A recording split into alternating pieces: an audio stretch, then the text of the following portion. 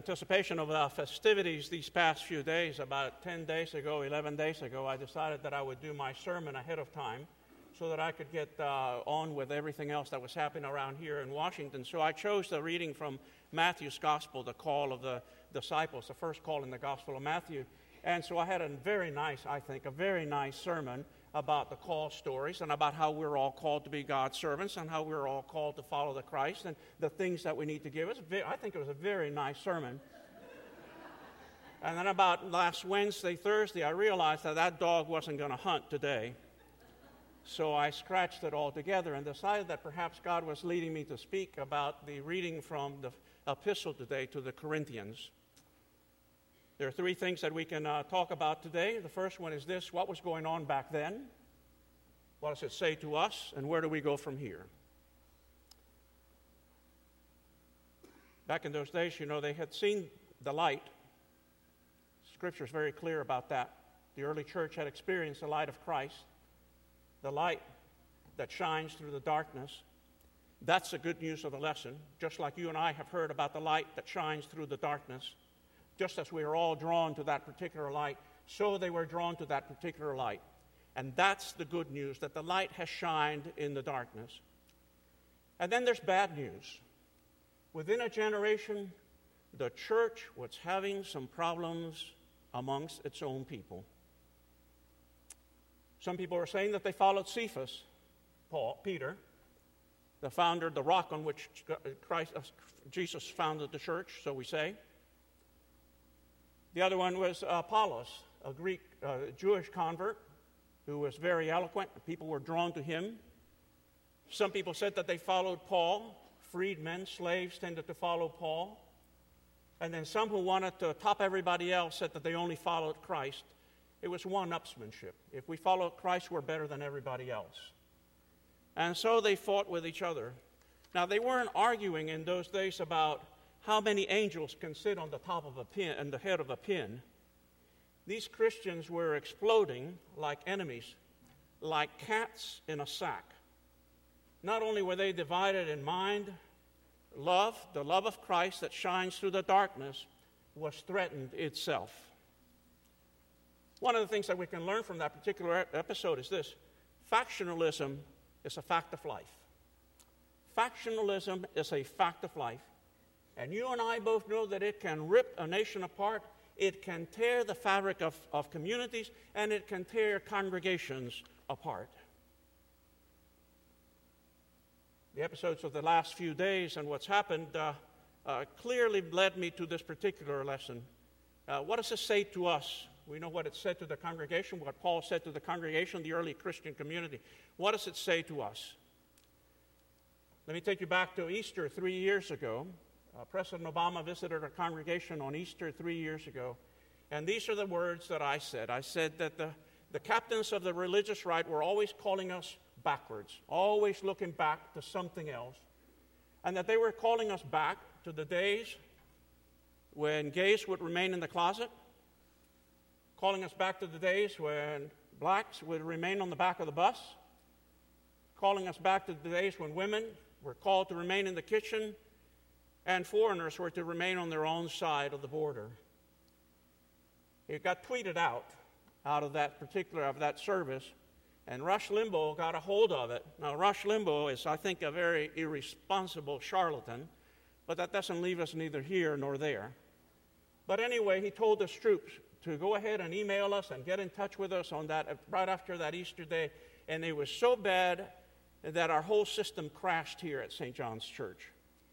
The hate email that we received at St. John's Church was unbelievable. We were called shameful, we were called all sorts of things, and it went on and on and on and on. And so we survived that. Fast forward to last Friday. When word got out that we were having the service before the inauguration, some folks in the Episcopal Church immediately emailed me. These were the kinder, gentler voices at the beginning, who said something to this effect: how can you let that man, who doesn't have any of the Christian values in which we believe, to be allowed to come to that church?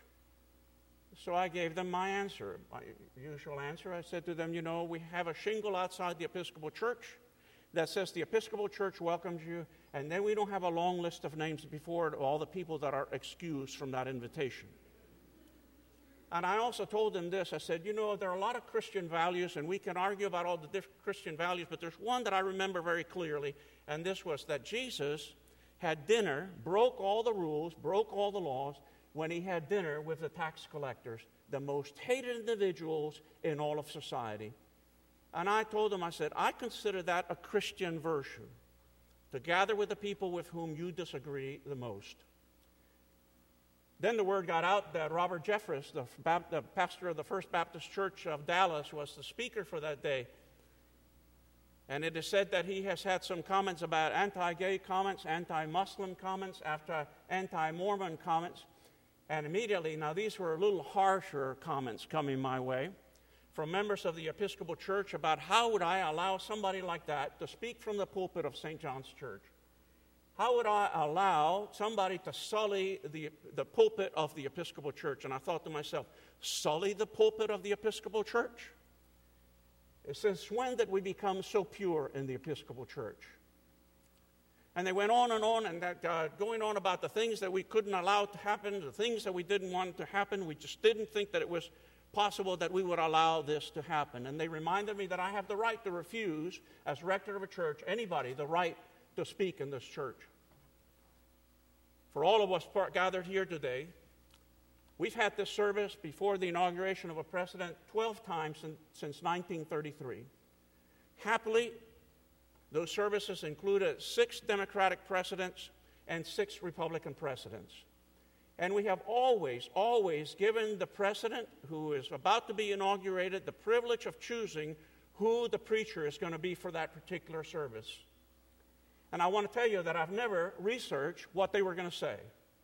I've never researched who they were and all the things that go around them.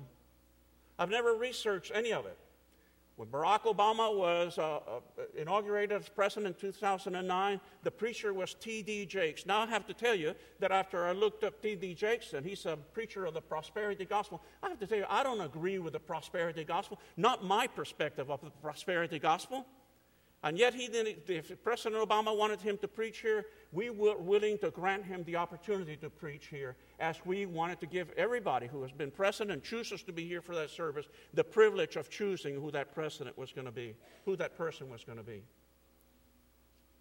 The people of the Episcopal Church kept on coming and coming. Our system didn't crash because I don't think there are enough Episcopalians in this world to make it to crash. But I have to tell you this, from my perspective, from the perspective of my Christian faith, in Christ's sight there are no insiders and there are no outsiders. For we are all finally of one nature, of one flesh, one grief, and one hope. From my perspective on how I understand the gospel in Christ's sight, if we fail in love, we fail in all things. Because you and I both know that the opposite of love is not hate. The opposite of love is fear. And we know from the Epistle of John that perfect love is the only thing that can cast out fear. When embroiled in any kind of theological disagreement, my motto is this: it's always to make sure that the unity of the church is not contingent upon unanimity of opinion nor uniformity of action. It is God's claim on us that unifies us, not our claims on God. From my perspective, openness is the key that unlocks opportunity for broadening horizons, so that when our vision is myopic, when the mind is closed like a steel door, and when hearing is precluded because our ears are filled with the sound of our own voices, it is difficult to accomplish the mission which God has entrusted to all of us. There are many people who said that perhaps we shouldn't be having these kinds of services in the Episcopal Church. That's a good argument to have, but it's not a good argument to have on the heat of the day. I think it's the argument that we can have at St. John's Church from now on to 4 years from now, and perhaps we should withdraw from that kind of service. That's a good conversation to have. It is a good conversation, and I think it will be edifying for all of us. But until then, we live with the pattern with which we have lived. St. Paul is the one who said, all have sinned and fallen short. St. Augustine wrote it this way: never fight evil as if it were something that arose totally outside of yourself, because it arises inside of ourselves.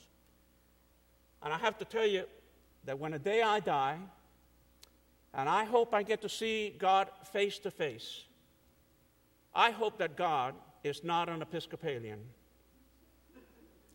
I hope that God will be more gentle, kinder, more generous than my brothers and sisters in the Episcopal Church who have just hammered and hammered and hammered for days on end. Where do we go from here? I'll give you the end of my sermon on Christmas Eve here at St. John's Church. Listening to the rhetoric of the campaign and its aftermath, it feels at times like we have discovered secrets about one's family one didn't want to know. And in the privileged location of Northwest Washington, one could pretend we're not true about ourselves. I told that congregation, as I am telling you now, that I pray for the United States every day. And as long as I'm the rector of this church, we will continue to pray for the President of the United States. And I pray for the United States on a daily basis that the United States will find a gentler way of talking about human migration. For all of you who are visitors to our congregation, 6 members of our staff came as immigrants to this country. And in the 200-year history of St. John's Church, 14 rectors have served this church, and 3 of those are immigrants to this country. 1 from Ireland, 1 from England, and 1 from Cuba. And I pray for the United States that the United States will find a way to be more generous and gentler in its conversation with those who are immigrants to our country. But if it doesn't, St. John's must remain and will remain a place of hospitality and belonging to those whom society or our government wants to throw out. Every day I pray for the United States, and every Sunday when we gather for worship, we will pray for the President of the United States. And I will pray that the United States will continue to be a place of tolerance and diversity and respect.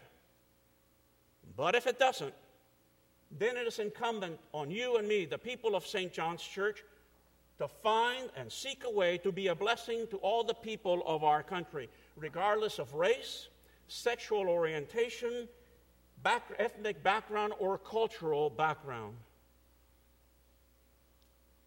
I will pray for the United States every day, and I pray every Sunday we will pray for the President of the United States, that we may be able to discover a way to vote in the future, not in fear or self-interest, but in hope and in the pursuit of the common good for all of us. But if it doesn't, I hope that St. John's will continue to be a faithful community that judges democracy by how safe it is to find oneself in the minority. I will pray for the United States every day, and every Sunday we will pray for the President of the United States, that our nation can be a home for the outcast and a safe place for the least and the lost. But if it doesn't, I pray that St. John's Church will continue to worship a Christ who is made known in the hungry and the stranger and the outcast. A church like St. John's Church, I think, is called to be a living example of what the reconciling and liberating and transforming love of God can be. I pray that we will continue to be a witness to that faith, and that a witness to the faith like that can begin to heal our country and inspire us to be a people of greater humility, of greater generosity, of greater gratitude, of greater grace, of greater pursuit of the truth, and greater in compassion. But if we don't accomplish that, if that doesn't happen, we, followers of the Christ, must do it anyway. When in distress, I always go back and read the sermons of Martin Luther King Jr. That's where I find my inspiration. And I went back to read the sermon by Martin Luther King Jr. preached in November of 1957 at the Dexter Avenue Baptist Church in Montgomery, Alabama. And it was on Jesus' command to love our enemies. One of the things that he said in that is that perhaps we should be using that text more frequently in our own society. And I couldn't agree with him more. And one of the things that he says in that particular sermon is this: you can't see straight when you hate. I remember the words of Martin Luther King Jr., and I offer them for your consideration as people of St. John's Church. Returning hate for hate multiplies hate, adding deeper darkness to a night devoid of stars.